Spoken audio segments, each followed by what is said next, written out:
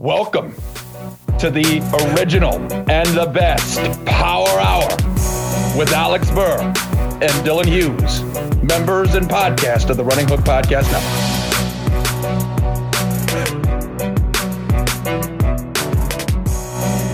Hello, and welcome to another edition of the Running Hooks Basketball Power Hour. I'm Alex Burr, once again joined by my great friend and co-host, J.D. Hall. J.D., no curveball today, but let's just get right into it. How do you feel about Tyler Hero winning Sixth Man of the Year, something both of us predicted? I mean, hey, deserved it. He was a huge part to Miami's success this year. When Jimmy went out, Larry went out, he stepped in and he went from 21 to 25 a night. So, I mean, it was a no-brainer. It was a one-man race this year. I don't know, man. Kevin Love was, in all seriousness, there was no way anyone but Tyler Hero was going to win this award. I'm honestly surprised it wasn't unanimous. I think Cam Johnson had one vote and Kevin Love had 3 first place votes, but it should have been unanimous. Like, Tyler Hero was far and away the best sixth man this year. That's hate. That's something Bryce would do. Exactly. And hey, Hero had 20, I think it was 25 in game 1 against the Sixers. So he's been a lot more consistent this year than he was last year. Honestly, probably should have been up for most improved. Could have been. If we're being real. But hey, good for Tyler Hero taking that step, and good for you winning Sixth Man of the Year. JD, no major injuries to talk about. So how we're going to approach this one, because it has been a while since we talked last. All the first rounds are done, and we are currently game 2 of the Warriors Grizzlies series is going to tip off in like 5 minutes or so. Probably already has tipped off. So JD and I are going to kind of bury the first round teams that lost. And then we're going to talk about, we're going to preview / discuss the second round series that are going on. And JD, let's start with a team that was eliminated first. The only team that got swept this year, the Brooklyn Nets. Well, all these are going to follow the same kind of format. Why'd they lose, and what are you looking forward to next year? So real quick, JD, why did the Nets lose this series? They were never a team. Like, regardless if Kyrie played or didn't play, they never had a team this year, ever. That was beautiful and succinct. And yeah, they were a mess this entire season. The Celtics got literally whatever they wanted against them. And JD, we've had about a week to digest it. How did you feel about the Nets, or how did you feel about the Celtics defense on the 2 superstars? Obviously, Kyrie goes off in game 1. KD goes off in game 4, but they lose both games. How did you just feel about either the Celtics defense on them or their general performances? I was upset with KD. I didn't feel he was nearly aggressive enough. As far as Kyrie went, I think Kyrie probably fell into something that he didn't get a chance to do when everybody else did. He went through a slump. When Kyrie played this season, he was always great, for the reason being he sat out most of the season. So I think he hit the mid-season funk. I don't think their defense really stopped Kyrie from being Kyrie. He missed a lot of easy shots that he would make, but as far as the way they defended Durant, fantastic. I think everything they did to Durant was perfect. They knew they couldn't stop him as far as like shutting him down as a one-on-one guy. So they blitzed him the entire time. And when they did guard a one-on-one, they was ultra aggressive. He could never find the rhythm. It was a great job. I can't say nothing bad about that. Unless Bryce Shotty want to say something good. You did point out in our text messages, too, that the Celtics got away with a lot of fouling. And they certainly did. They did. But I mean, if it's not being called, then, hey, keep doing it. It's not a foul. Exactly. And I think I want to credit the Celtics for, I like the way they guarded KD, right? Like, not just PJ Tucker did a great job of guarding KD in last year's playoffs and got cooked, right? I think both of those things can be true. the way the Celtics threw body at KD was just different than I think the way anyone has guarded him really ever. Like they were contesting from the side, which I think is a great thing to do against KD. Like I don't think a straightaway contest. I think KD's making it over that every single time. Right. Hey, you know who they learned that from? Who they learn it from? 2-time defensive player of the year. He didn't play this season, but every block that he has on KD has been side contests. Exactly. And also, JD, I will say something that concerned me about KD is this is the loosest his handle has ever been, right? Like usually you got to tighten up that handle as you get older. And absolutely, that handle wasn't like against Milwaukee. He had the ball on a string. Against the Celtics, for whatever reason, it might have been the fouls, but you have to be tighter with the ball. He had 21 turnovers in 4 games. That's 5 turnovers a game. That's not going to cut it against this Boston team that kills in transition, absolutely destroys in transition. So it's not great. Were there any role player possibilities that you took away from the Nets, or were you just kind of down on their supporting cast after the last series? One thing I do feel personally is that Joe Harris, he's a waste of space. Only because they relied so heavy on what he could do, and he hasn't played the last 2 playoffs for them. Therefore, waste of space. Trade him. JD, he did play last playoffs. He just was so bad you forgot he was on the floor. No, listen, I don't consider him a player for those performances. He was absolutely trash. He hasn't played the last 2 playoffs, AB. I'm not calling him a player for being on the floor. I'm sorry. Let's see. Against Milwaukee in the last playoffs, he shot 32% from 3, 35% from the field. And I believe after game 3, he was about 5 for 100 from the 3-point line. So your point's well taken. Your point is very well taken. Going into next year, Nets supposedly getting Simmons back, although we can't say at this point until he's actually on the floor. Oh man, don't let me get started on him. They have Philly's first round pick, which I'm going to pull up Tankathon real quick. So they'll have 2 first round picks this year. Let's see. Where's Brooklyn picking? Brooklyn is picking so they have the 23rd pick. They only have the 23rd pick because their first round pick's going to Houston. So they have a first round pick. If you're the Nets, would you try to flip Ben Simmons before the start of next season, or how are you going into next season? He has no trade value. The best thing you could do is hire a therapist and some serious chiropractors and do whatever you can to make him feel okay to play. Like, I think the goal should be preseason. Try to get him a game in the preseason. See how he deals with that. If he frightens up and panic out, all right, bet. Shut him down. We release this guy. He don't belong in our league. Because at this point, I mean, what else can you do?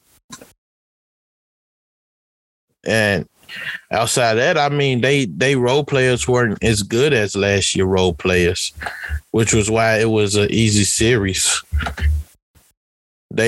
Boston literally said, we gonna make y'all have to trust y'all other guys, which they really couldn't.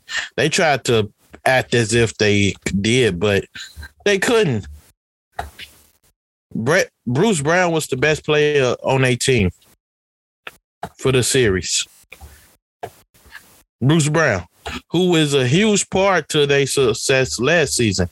But let's be honest, nobody gonna win if Bruce Brown is your top guy. Right. So what I think they need to do is, for one, freaking get some shooters. Surround those guys with some shooters. a bunch of 3-and-D guys. You go after a bunch of 3-and-D guys, and you see how that turn out for y'all. Like guys like Josh Richardson, even though I think he's great for the Spurs right now. Hell, Danny Green. We don't need Danny Green to freaking be Spurs Danny Green or Toronto Danny Green. We just need him to, or hell, LA Danny Green fits good over there. He gonna take probably 3 lesser shots than he did in LA. You know, Patty Mills, bring him back. I don't think the Goran Dragic pickup was that good. Who else? Seth Curry, amazing. I also say bring back Drummond. Y'all can't rebound. Bring him back. Besides, this about to be another thing. If you don't bring back Drummond, get somebody, get a bid that can rebound and can go grab Bobby Portis. Do what you can to get a guy like Bobby Portis, because Nicholas Claxton is dead meat down there.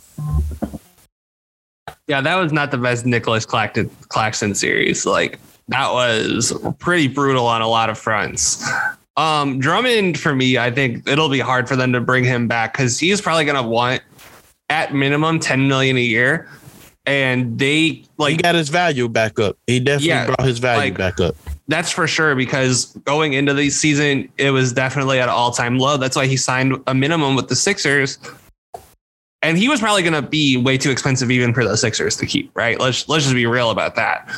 I think that Drummond is going to sign somewhere, and hopefully he stays as a backup, but like a more highly paid backup, if that makes sense. Like, I'd like to see him somewhere like Chicago, right? That needs size in the front court. I would love that. He would be really good if he was willing to come off the bench. I don't know. Like, this year, he's like trying to rehab his value, trying to buy into a system. I hope he's willing to come off the bench next year, because he's the best backup big in the league by far. It's not close.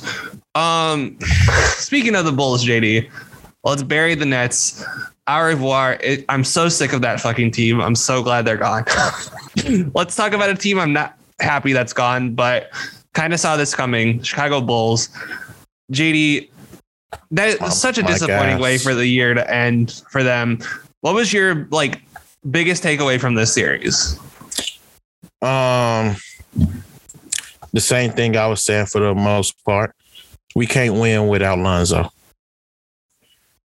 I don't care if Zach missed that last game. We couldn't win without Lonzo with Zach. What he brought to that team was just something that you can't find. Like, Lonzo has generational talent.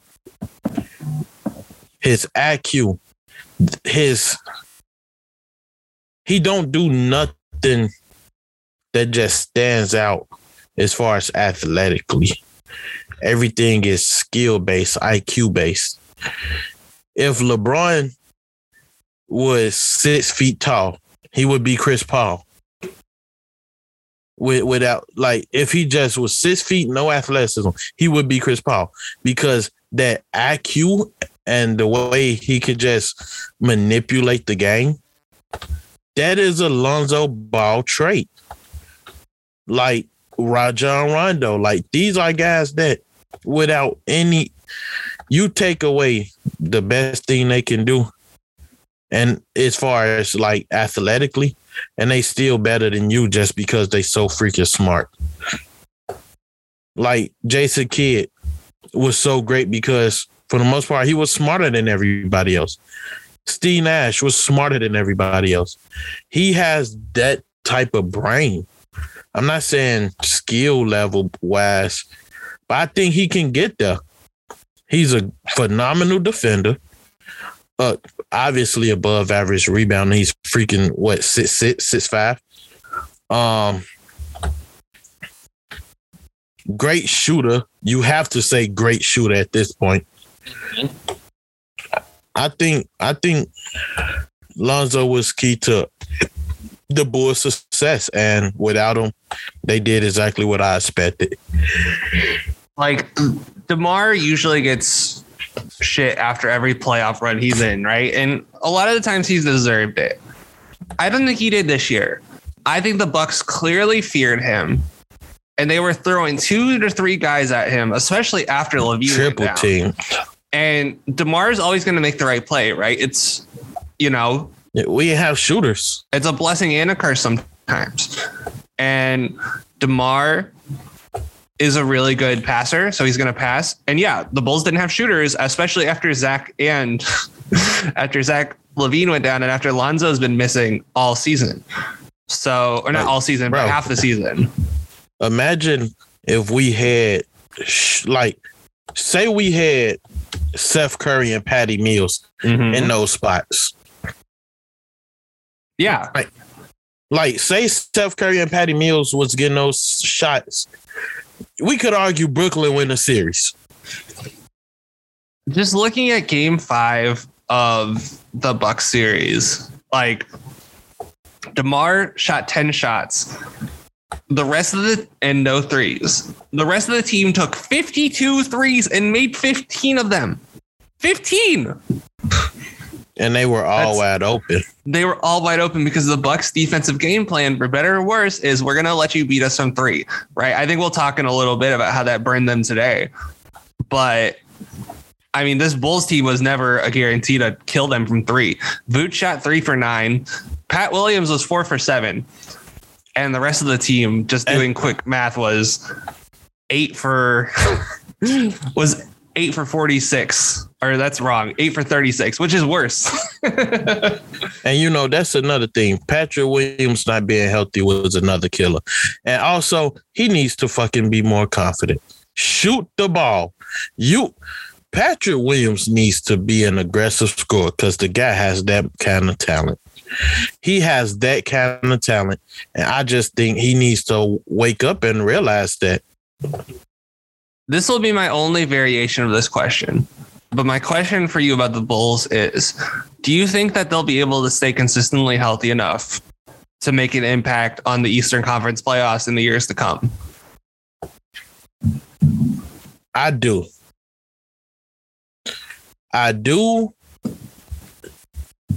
But obviously there's a but. Are we going to be able to stay together that long? I would hope for it, but it's Chicago. That's my only thing. It's Chicago. I can't trust none of that when it comes to Chicago. I can't say I blame you. It's the reason I'm not a Bulls fan anymore is because they traded my favorite player who's playing for the Heat now. And it's the reason why I quit that team, because they make dumb decisions. Hopefully Karnisovas and who's the other guy? Eversley. That's right. Eversley. Hopefully those two make the right decisions and they're not the new guard packs. But, only time will tell, right? You can't judge a GM administration off their first couple of years.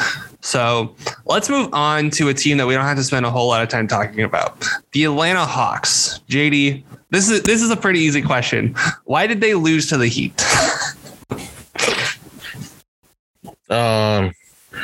Clearly overmatched. Very clearly. I mean, we don't have to spend a whole lot of time talking about the Hawks. Trae Young shot 18% from 3 and 32% from the field. Sorry, my rounding math wasn't great there. 6 assists a game as opposed to 31 turnovers. So that means Trae had more turnovers than assists. Yeah. JD, when it comes to the Hawks roster, this is my Hawks specific question. What moves are you trying to make this offseason to help them get in a better spot? I would bet they don't make the conference finals again, but can they get back to where they were in the regular season last year, where they finished as the 5 seed? No. I really don't think they can. Why do you think that? The East just got so much better. Like, even with James Harden being this version of James Harden, they still don't come close to beating Philly to me. Like, you can still easily say that the top 5 don't change next year unless one of the top guys leave. We got Boston. That core is going to remain the same finally. Miami. They probably just go get better. Milwaukee. They not changing their core. Philly. Not much is looking to change. Even if they was to lose James Harden, that's going to bring them money to go after another superstar. Cleveland and Charlotte could be better next year too. Yeah, I didn't even mention the younger teams.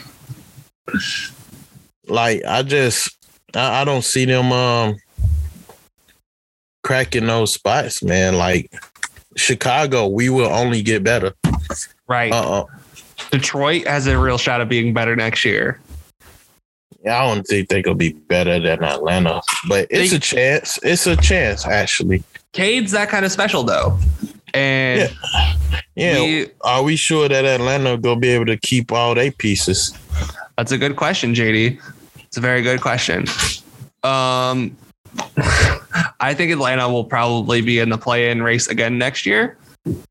And it'll suck because I was really high on this team, but they made a bunch of wrong moves at the wrong time. Clearly, they should have traded Reddish in the offseason while his stock was high. Clearly, they should probably cash in on DeAndre Hunter very soon. It just isn't. DeAndre Hunter was great in this series, by the way, and he had, was it 35 in Game 5? Yeah, he showed up. He showed up big time. The game where they actually won, Trey showed up big time. Trey needs to be better. He needs to involve his teammates more. And I wouldn't be surprised if McMillan's gone after next season because they stalled out in the way that a McMillan team usually does. So let's go ahead and move on to the last Eastern Conference team, JD. The Toronto Raptors, they lose a heartbreaking Game 6 where everyone in the world thought the Sixers would blow a 3-0 lead, but the Sixers actually were clutch for once. JD, why did the Raptors lose this series? They didn't have a guy that was nearly as good as Embiid. And Fred VanVleet was hurt. So there are two very good explanations. And I forgot about the most obvious injury coming into this. Joel Embiid up in a game where they're up 29 with 4 minutes left in the fourth. And Pascal Siakam has his elbows out, elbows Joel in the face. And Joel breaks his orbital bone in his eye and has a concussion. JD, I know you usually handle the Doc Rivers rants. You mind if I handle this one? Please do. You know, okay, JD, first of all, I want to acknowledge Pascal Siakam probably should be suspended for a game at the beginning of next year, right? I think that's completely reasonable. He shouldn't have led with his elbows, right? Joel, listen, there was a lot of dirty plays on both sides of the series. I'm not going to act like there was, right? I'll start at that point. But you're up 29 with 4 minutes left in the fourth quarter. Okay. JD, how many times do teams go on 30-0 runs with 4 minutes left? Like how? Once in a lifetime. Exactly. Do you know, like, just mathematically, right? Let's just say most of the time, right? Like if you're up 10, it's a bad idea to dribble out the shot clock, right? But if you're up 29, okay, it's 4 minutes left. They get the defensive rebound, right? Let's just say the Raptors miss. They dribble out the ball for the next 24 seconds. That's 3:36, right? The Raptors come down and shoot after 10 seconds on the shot clock. That's 3:26. 76ers get another shot clock violation. That's 3:02. You just killed a whole minute and the Raptors only made up 2 points, right? Why are they in there? It's literally like basketball is sometimes it's pretty hard, but sometimes it's pretty easy.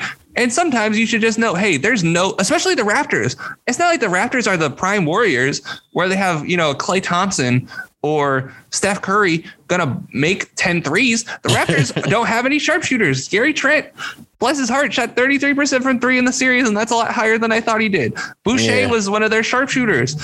Fred VanVleet took the third most 3-point attempts in the team, and he played 4 games. What are we doing here? It's not that hard. So yeah, Pascal obviously deserves a lot of blame for injuring Joel Embiid, right? I'm not going to act like he doesn't, but I don't blame him. That's probably Doc's made a lot of mistakes this season, right? That's probably the biggest one. Why the hell is he in the game with 4 minutes left? That's worse. JD, in my eyes, that's worse than the Derrick Rose in game 1 of the 2012. Like, yeah, I mean, the Bulls wasn't up as much. they weren't up that much. Exactly. The difference between the Bulls were up 10, right? It's still a run still could have been made. It was exactly. like 3 minutes left. I think it was only like a minute 30, but still 90 seconds is enough time to get something done. Oh, right. Man, you could hit 2 threes within that time, within 30 seconds. Exactly. Like he probably shouldn't have been. D Rose probably shouldn't have been in the game, but you can make a logical argument as to why he was. Yeah, probably wanted a 15-point lead. Yeah, there's no reason why you keep your star player in with 4 minutes left, up 29. That's literally a mathematical impossibility, and it's so dumb. It's one of the dumbest things. And Doc, there's no way he's not getting fired after this season. He deserves it because that's rough. Do you have any other thoughts on the Joel injury before we sum up the Raptors real quick? Real quick. Doc just being Doc. It's terrible, man. It's so fucking dumb. So fucking dumb. Best opportunity they had to do anything. And Doc Rivers literally had to be himself. That's God, man. You hate this. I'm sad for Joel because he deserves the chance to show out in the second round. But yeah, and now they finna get swept because of the terrible coaching job. I'm not even they're talking about bringing him back in games 3 and 4 against Miami. I wouldn't do that. I'll be honest. They still getting swept. Yeah. It's tough, JD, and it makes me so mad. But how do you feel the Raptors, just to end this segment, how do you feel the Raptors do you think they'll take this momentum into next season and be better? Do you think they'll be worse? How do you think the Raptors off season is going to go? I think they'll be better if they could bring back that same group of guys. I think for most of the year, they was trying to figure out what worked for them. I think they'll be pretty good, but they need to make more moves to become obviously more shooters. But also they probably need to think about letting some of those veteran guys go. I love what that is Young did for them, but I don't think they can sustain that. I don't even think they should try to, just because they got Scotty Barnes who doing most of the same thing that that is doing. And unless y'all don't plan on playing that as much as they did in the playoffs where they literally had to, I don't think it works. Let them be in a veteran role over there. Yeah. But I don't think he should be a core piece to what they got going on. He shouldn't be that important to them just for the simple fact they got a young guy that's doing the same thing. That makes sense. And now on to the Western Conference, I think, both of our least favorite teams in these playoffs. I wanted to get them out of the way first. The Utah Jazz lose in 6 games to the Dallas Mavericks. JD, I can't wait for this. Why did the Jazz lose to the Mavericks? Donovan Mitchell is not as good as he thinks. Amen. Donovan Mitchell blew the series. He's a gun and ball hog who has not gotten better. He has not got better. And I repeat, he has not gotten better. He surprised everybody a couple years ago. But he hasn't made any steps to get better. If he goes left, he's going to pull up. You think teams don't realize that by now? You really think nobody understands that by now? Come on now. You got a 7-footer, although he's a terrible offensive guy for himself. But geez, throw the man a lob. They switched Jalen Brunson on him. He got maybe 2 feet on Jalen Brunson, and they didn't throw him the ball. Like, come on. Yes, he's not that good, but he ain't that bad. You can't tell me the man can't dunk the ball on the alley-oop when that's the only way y'all won game 3. You can't convince me of that. That's you're so right, JD. And then they lost with Luka being out most of the games. Like, come on. Jalen Brunson was the best player on the floor when Donovan Mitchell was out there. He's not as good as they think. Blow it all up. But, oh, yeah, and let me say this. Mike Conley sucks, too. Michael Conley left all his talent at the freaking All-Star game last year. He's trash. Oh, man. Look, the Utah Jazz has a team full of overhyped players. I said it. Overhyped players, from Rudy Gobert to Donovan Mitchell to Mike Conley, who I used to love. Oh, Mike Conley, you suck now. Like, come on now. You finally become an all-star, and you follow up your all-star season with this? Yeah. With this, Mike? Like, come on now. Now I'm questioning why the hell did we want you ever in All-Star game? Because you ain't proved you to be worth nothing since. Yeah, and Bojan Bogdanovic and Jordan Clarkson were legitimately their 2 best scorers in this series. Let me say this. I feel bad for them too. I feel bad for Jordan Clarkson and Bogdanovic for the simple fact Jordan Clarkson had to keep coming off the bench. We know Jordan Clarkson don't pass the ball, but how the hell he passed the ball more than Donovan Mitchell? He don't even get the ball more than Donovan Mitchell. Donovan Mitchell averaged 2 passes a game to his fellow All-Star. What the hell do you do when y'all on the court together? It's my favorite stat I think I've ever heard is that Trae Young has more assists to Clint Capella than Donovan Mitchell had passes to Rudy Gobert.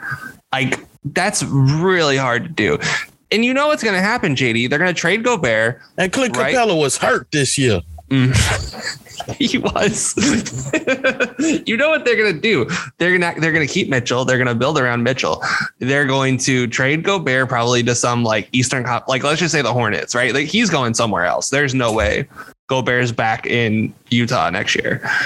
And they're going to trade Bogdanovic. Everything. They'll trade Conley, and they're going to win like 35 games because all of a sudden you like JD. I've come a little bit more to your side that Gobert is very like there's a certain flaw he has on defense, in my opinion. But he still in the regular season is a defense unto himself, right? Yeah. In the regular season, he's a superstar in the regular season. Yeah, he's a guarantee you win 45 games, and those guys are really hard to find, right? Obviously, in the playoffs, Jalen Brunson, I think, exposed him a little bit, and then they didn't let him have a chance to expose Jalen Brunson on the other end. Oh, another person who is supposed to, and I love this. I love the way this guy plays. Kleber. Maxi Kleber. Yeah. I mean, listen, Rudy has flaws, right? And I won't deny it.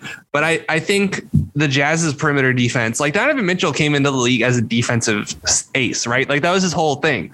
He was going to be a stopper. He sucks now.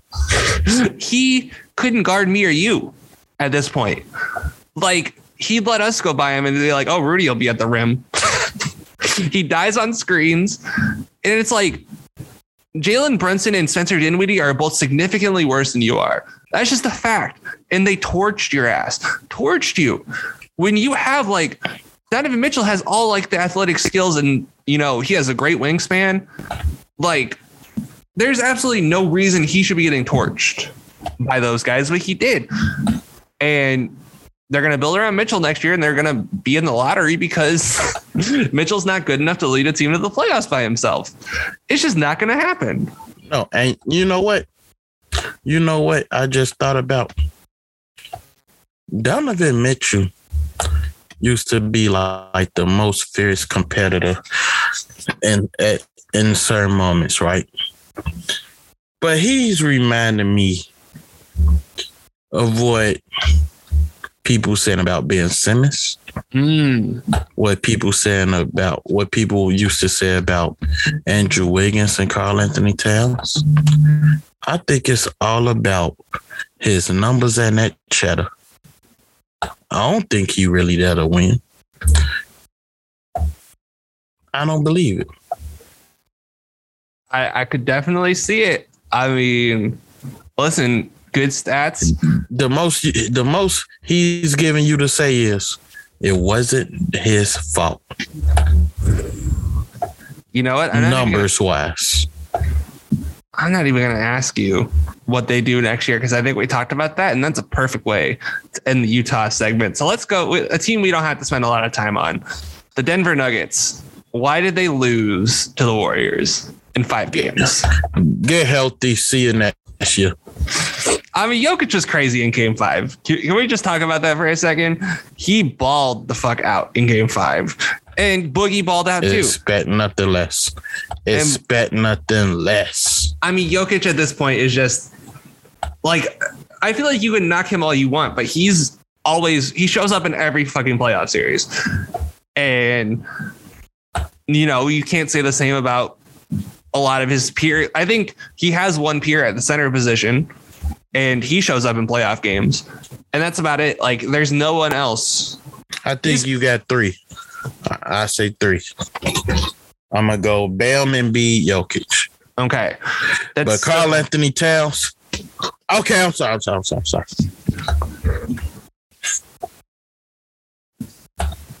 Jokic averaged 31, 13, and 6.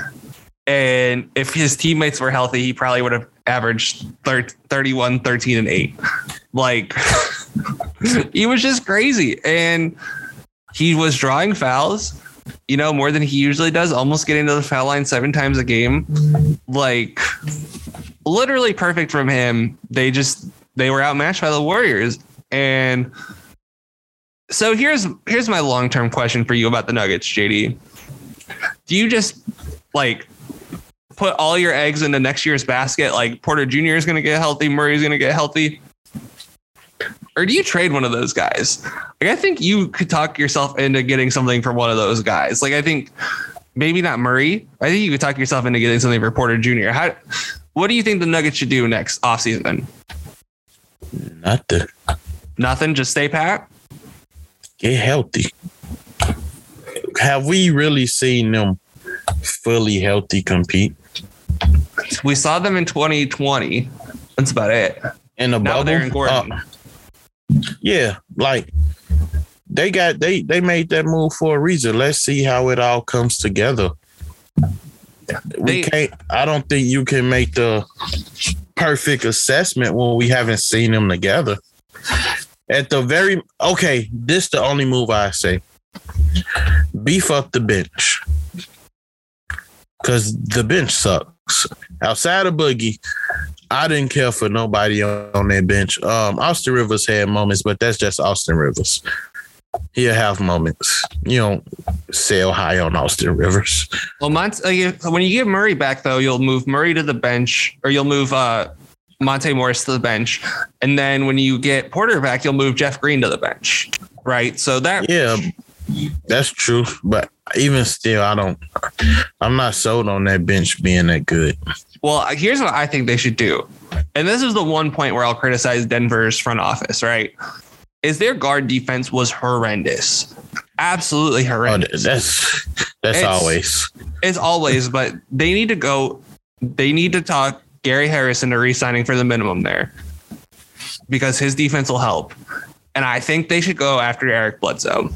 I think those two guys could really help Denver. I think they could both play really well. I think Bledsoe in particular would play really well off of Jokic in a backup he's a great kind of cutter. role. Great cutter. And he could play the 1 or the 2. I mean, he can't shoot, but he's a really good finisher and a really good defender. So something like that. They just need guys who will actually defend in the backcourt. JD, you want to go to Minnesota or New Orleans for the next one? Let's go to New Orleans because I got less shit to say bad about them. That's fair. So the New Orleans Pelicans losing 6 games to the Phoenix Suns. Why did they lose, JD? Zion Williams. I blame Zion Williams. Everything is blamed on him. Get your ass healthy and get your big ass back on the court. Me and you should not look like we go out to eat together. Get healthy, and y'all win that series easily. Easily. Devin Booker go down. Y'all not miss. They shouldn't have lost a game if Zion was there. But Zion, he just don't want to be in New Orleans. I don't care what nobody say. He don't want to be there.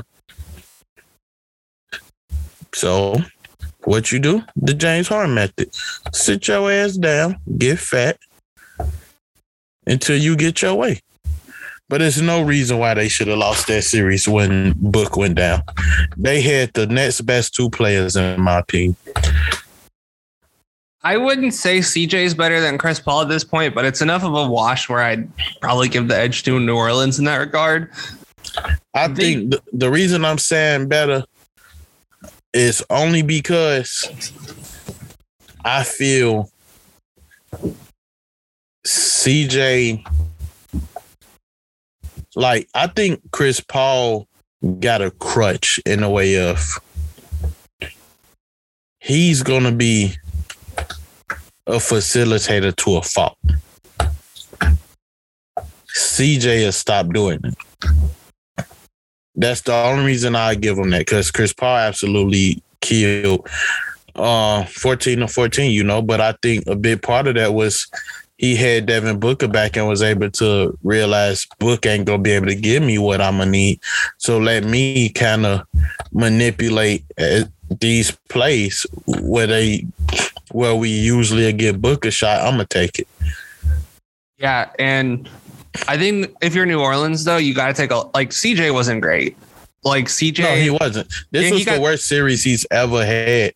He did get the full Bridges treatment, though, to be fair. And Bridges ate him up on the defensive end, but Bridges eats a lot of people up on the defensive end. So it's not really an uncommon experience for CJ McCollum.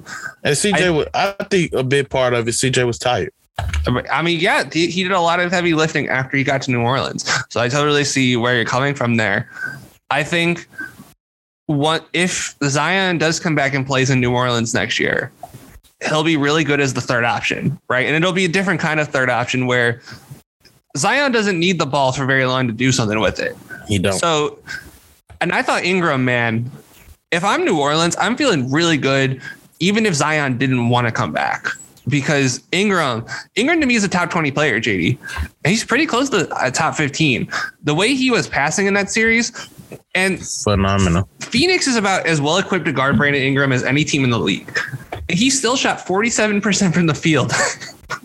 He made 40% of his threes, had averaged 6 assists a game.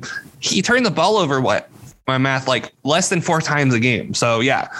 Brandon Ingram's not like a naturally gifted passer. So averaging 6 assists a game compared to 4 turnovers, that's fine, right? I'll take that ratio from Brandon Ingram. So I feel like they got a lot of growth from Ingram in this series. And I think that they're gonna be really happy going into next year with Brandon Ingram as their best player. And they were so good with him as their, when he was playing. The difference with Brandon Ingram on and off the court for this New Orleans team was wild. They were when Brandon Ingram didn't play, they were the Rockets. But when he did play, they were I don't know, the Raptors? I mean, JD, the way the Pelicans looked in the first round, I would argue that they would have probably beaten most of the other teams in the West just because they looked like a much more well-oiled machine. Yeah, they look very good. Go ahead. Sorry. I think personally, they showed how many weapons they truly have without Zion, and that's more the reason why I blame him for the reason that they lost. I mean, Valanciunas was a monster.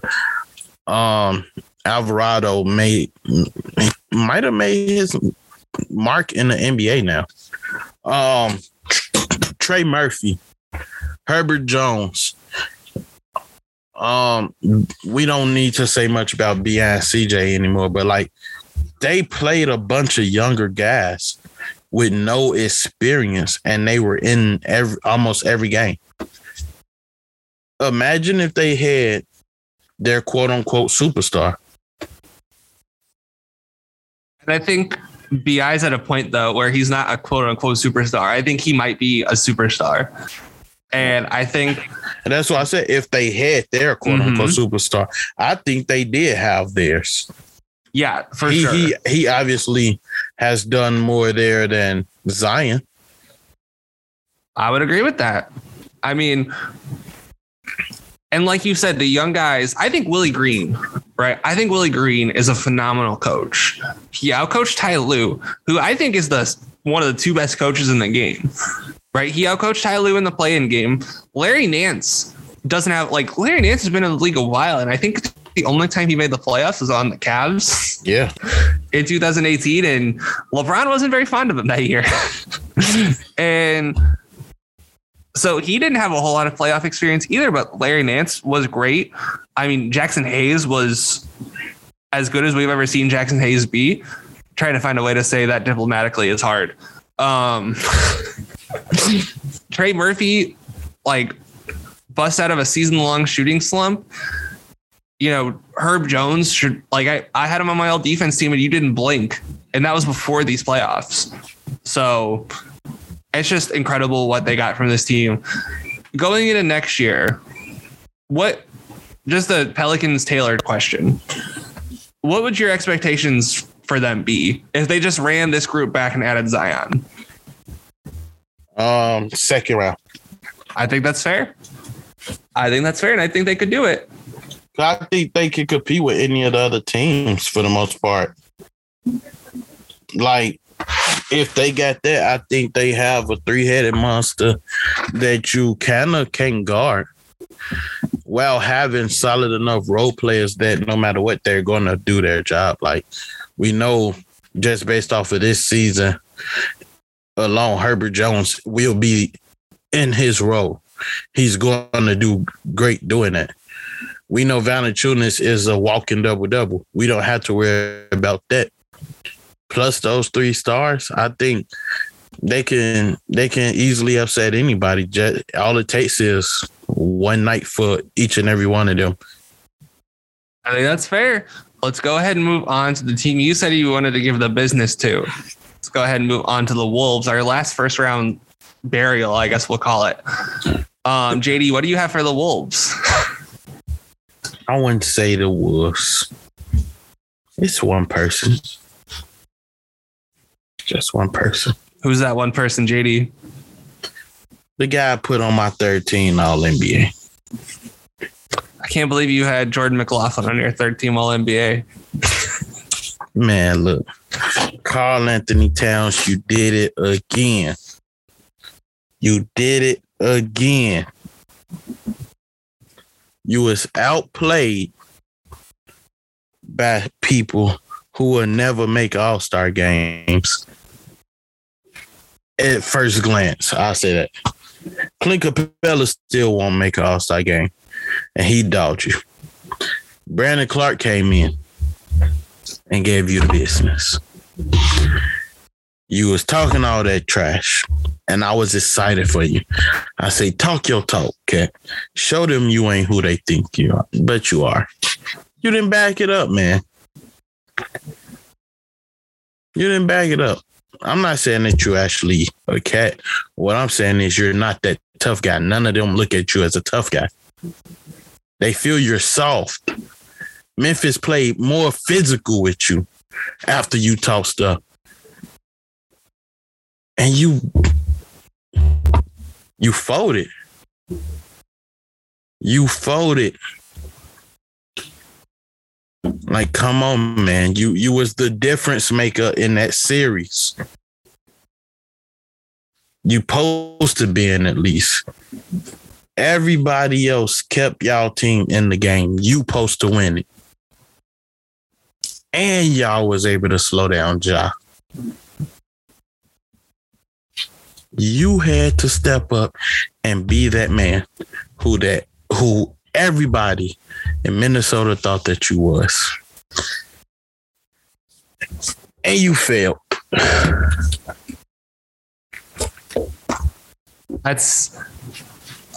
Listen, I can't dispute anything you're saying. They made Brandon Clark look like prime Dennis Rodman out there. Like, JD, Jonas Valanciunas killed it on the offensive glass, which we didn't talk about, but he had 33 offensive rebounds in the first round, right? You know, that's my guy. Brandon Clark had more than anyone else has had, aside from JV, including guys like Jaren has had 7 offensive rebounds in the last game against Golden State, which is crazy. The Wolves aren't that small of a team, and the Grizzlies went small a lot. There's no reason they should have been killing them. There's no reason it should be a 75 offensive rebounds across 6 games. That's 12 Agreed. extra shots a game. That's honestly insane. And 42 extra chances for the Wolves, right? That's not a small number. But 12 is greater than 7, right? That's obvious math.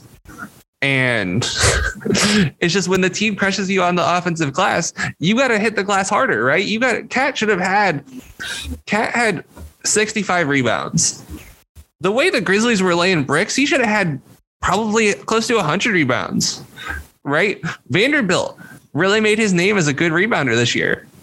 And granted, he was only playing 21 minutes a game. He should have more than 31 defensive boards.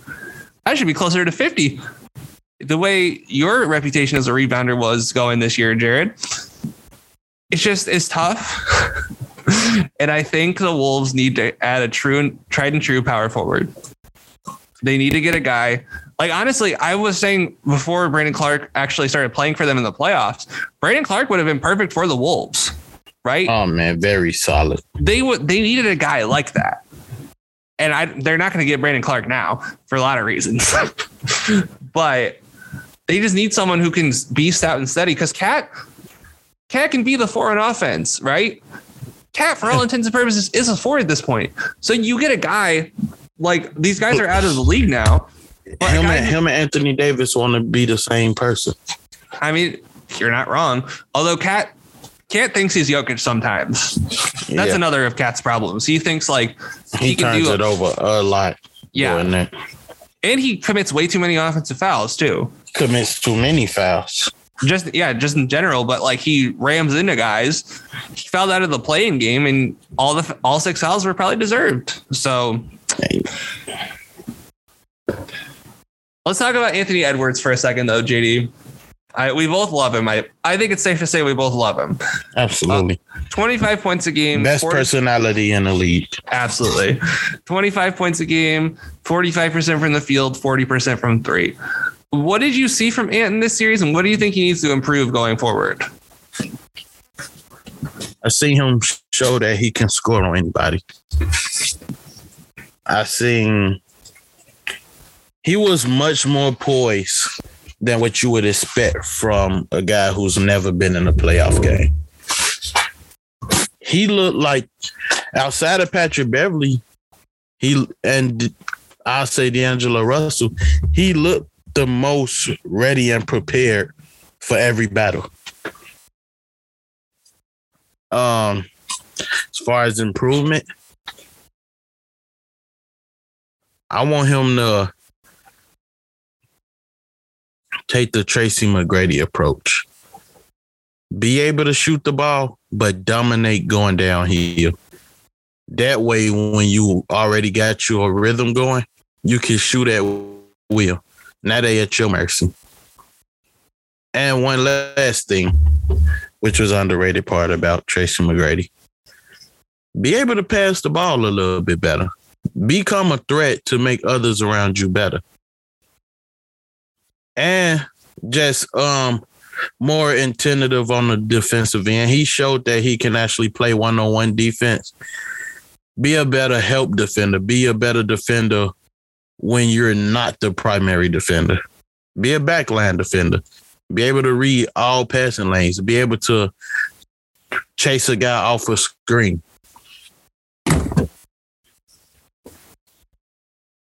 Those are all excellent points, JD.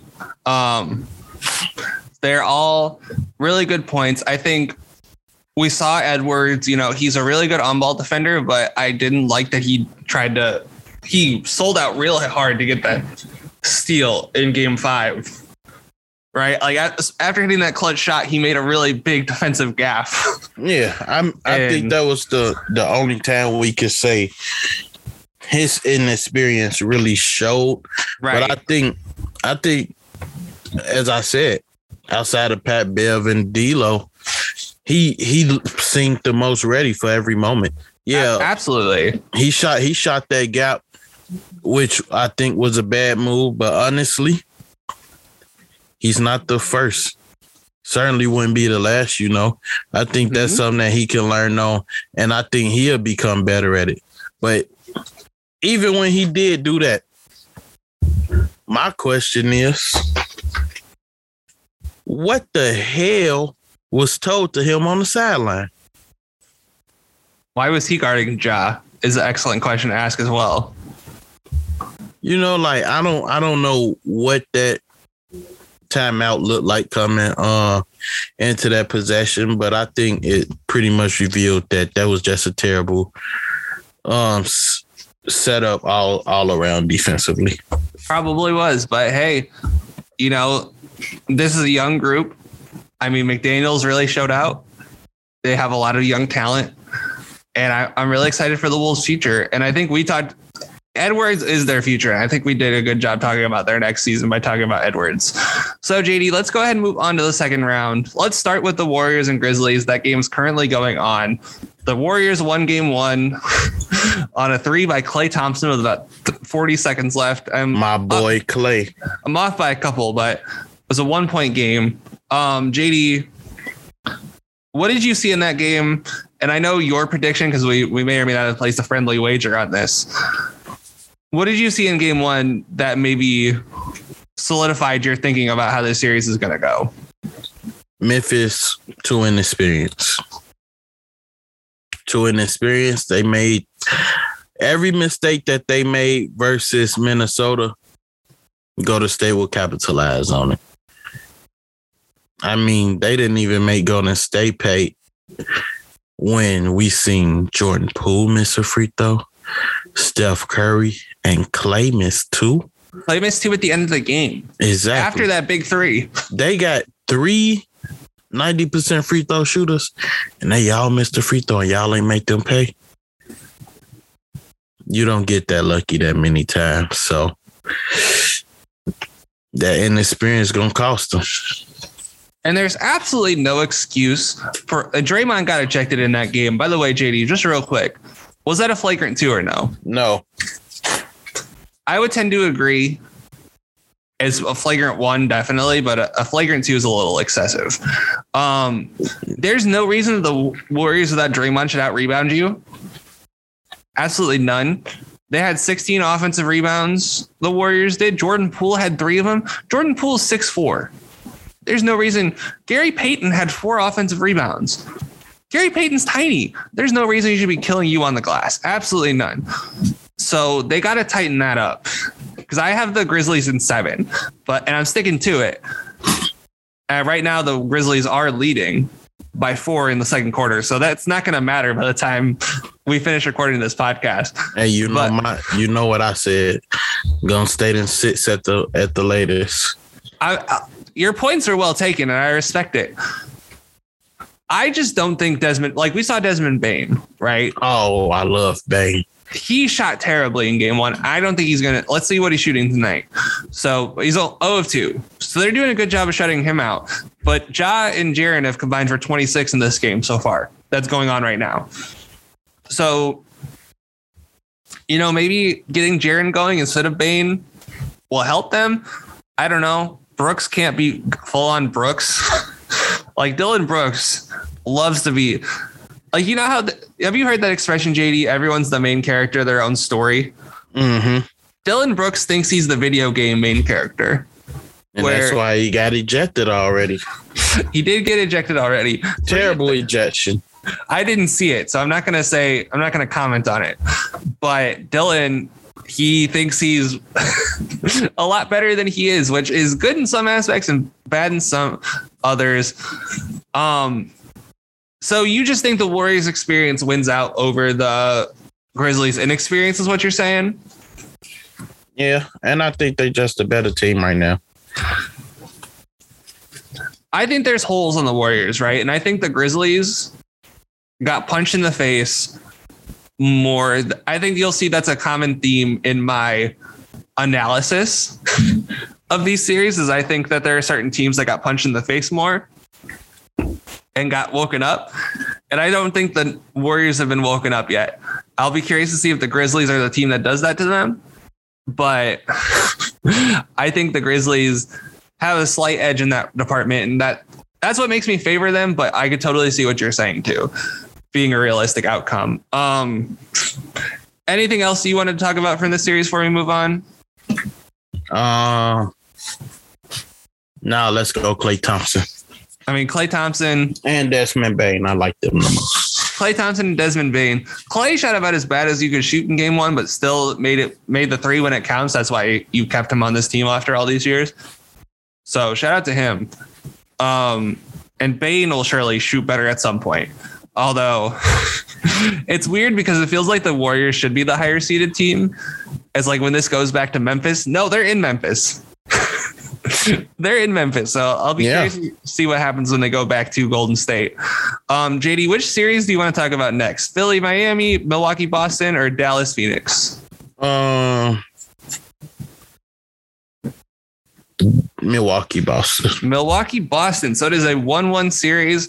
The Bucks won game one, 101-89, and the Celtics won tonight 109-86 in a game that really wasn't even that close.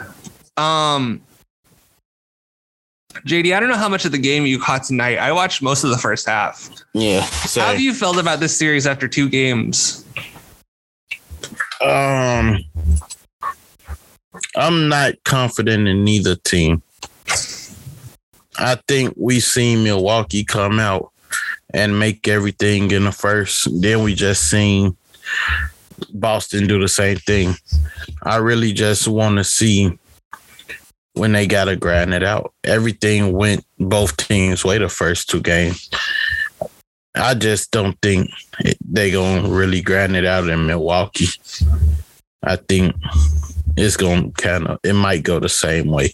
Closer, but I don't know. It's an interesting series.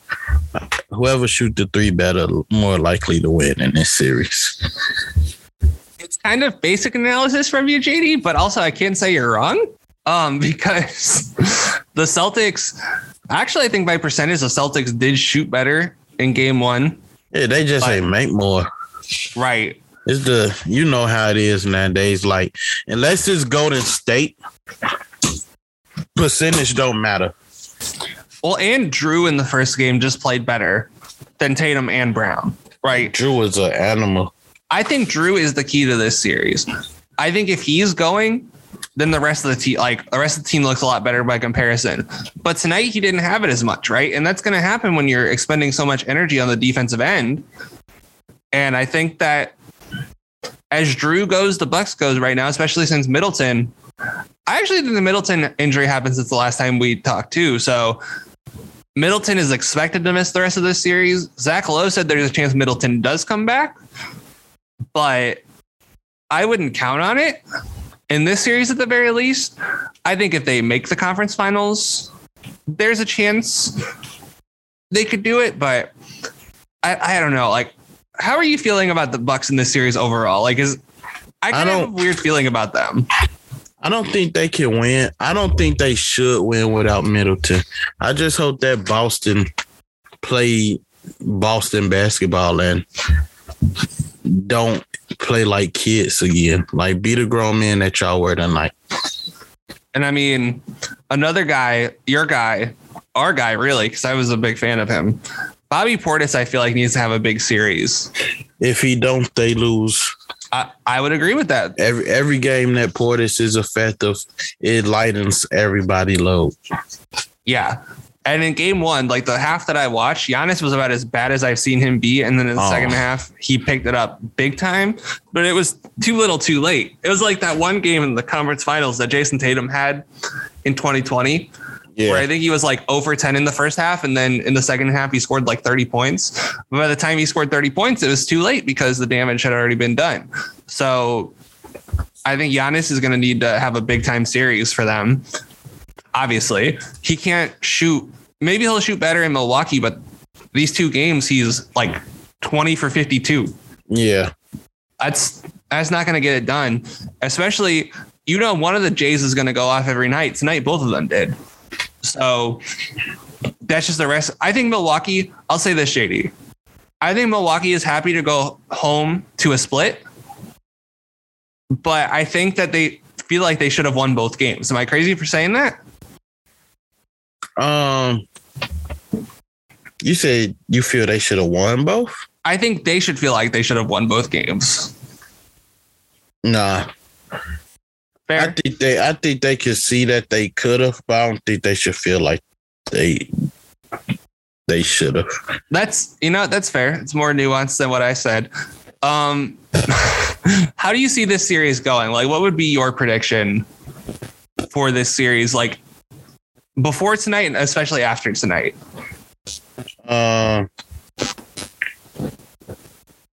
Prior to the series, all because that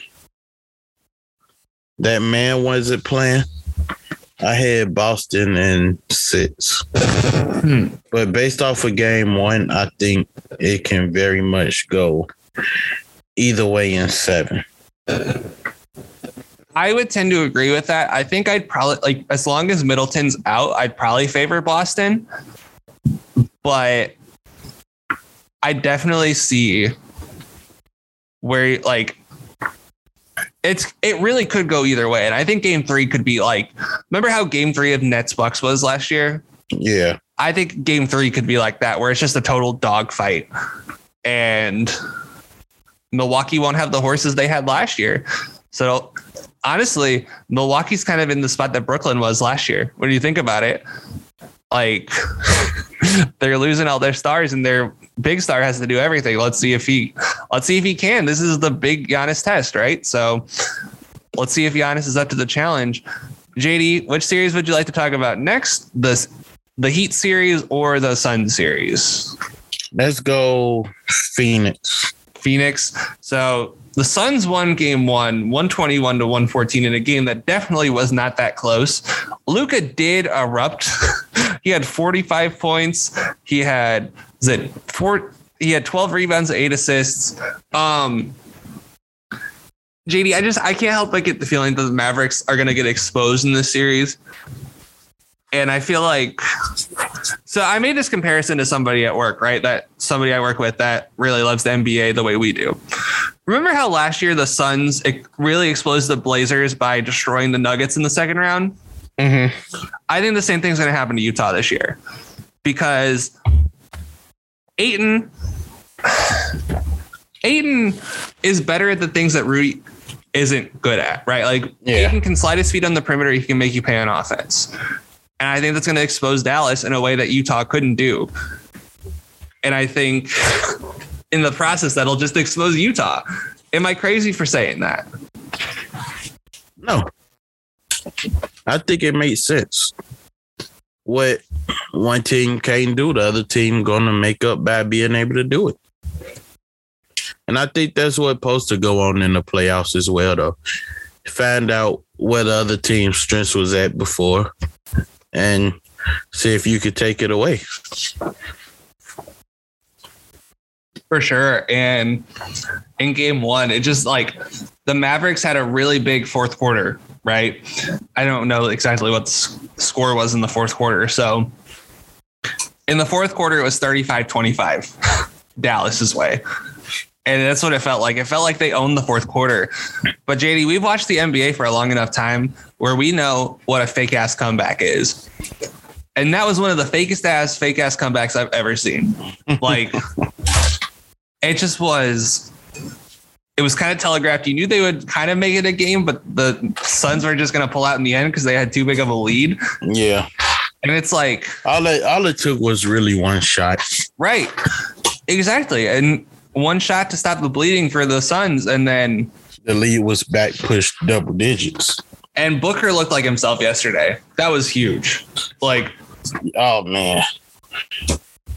He made this off the dribble three, floating to the right on the wing. Beautiful. He's going to show that he's not in my opinion, he's not too far back from Luka. Like, okay, maybe that's a little bit crazy to say, but Booker's really good. Yeah, he is. He's really good. I maybe went a little too far, but as a scorer, I think Booker's better than Luka. Like in terms of creating for himself, and I think we're going to see that through the course of the series, where Luka's not going to take those mid ranges that the Mavericks are giving, that the Suns are going to be giving him. And Booker will take any and every mid range you give him. Yeah, so, Luka too dependent on the three. Yeah, that's my problem with Luka, and I think he needs to grow in that area. But he's a different kind of 3-and-D. He's a 3 and draft. He don't got a mid range game. Any new observations on the Suns, JD, or is it the same old as always? Nah, they boring to watch. They kind of are, but I love it. Like they so fundamental. It's a great thing. I kind of see why people used to hate watching my Spurs, but I always enjoyed them, but I hate watching Phoenix. I mean, Mikal Bridges is just a delight to watch. I like watching him and Cam Johnson. I like watching Chris Paul and Book, but as a team, I just hate watching them. It's fair. And I think you're exactly right about how people used to feel watching the Spurs. Just nothing but fundamentals for 2 hours and they win by 20 just through sheer force of will and methodical. Yeah. And I think watching Phoenix is my payback right now because I just, for some reason, I don't like watching them. I can't say I blame you for that. I like watching them, but I also, I'm a massive nerd. So it's beautiful basketball. Don't get me wrong. I just don't like watching Phoenix play it. I have to say, like, to bring it back to the Mavericks, Kleba was really good last night, right? Oh, yeah. But I don't think this is a Kleba at 5 series. I don't think Aiden's a guy. Aiden's going to punish you on the other end for playing small like that. We saw it against the Clippers last year, and we're seeing it against the Mavericks this year. Like, Ayton yesterday was dominant, 12 to 20, 25 points, and it was easy 25 too. So, JD, I don't think you can play. Do you think the Kleba at 5 lineup will work at all this series? It could, but I don't think it will because I think Luka's settling. Luka has to put Dinwiddie and Jalen Brunson has to make Aiden expend more energy on defense where he don't have as much to get it going on offensive end. I would agree with that. I think on that note, I think we've touched on everything there is to touch on in this series. What's your prediction for the rest of this series? 4-1 or 4-2 Phoenix. I'm hoping 4-2 though. Yeah. I mean, you hope for 4-2, but I think this is I think this is the bad series, but I think the 1-4 in the East is bad as well. That's great. That's great. I mean, it's great for us, but bad for like viewers. I think it's a 5-game series. I think Phoenix takes it in 5 pretty easily. I think maybe the Mavericks take game 4 in Dallas, but the Suns are just a machine, man. Like, they're so methodical, and it's the reason why a lot of people hate them, but you got to love it. And then finally, the most depressing series, Philadelphia Sixers versus the Miami Heat. The Heat won game 1, 106 to 92, excuse me, in a game that wasn't that close. JD, there's no chance the Sixers win this series. I didn't think there was a chance they won the series, even with Embiid healthy, and maybe that's faulty logic. But without Embiid, JD, there's absolutely no chance the Sixers team can beat the Heat.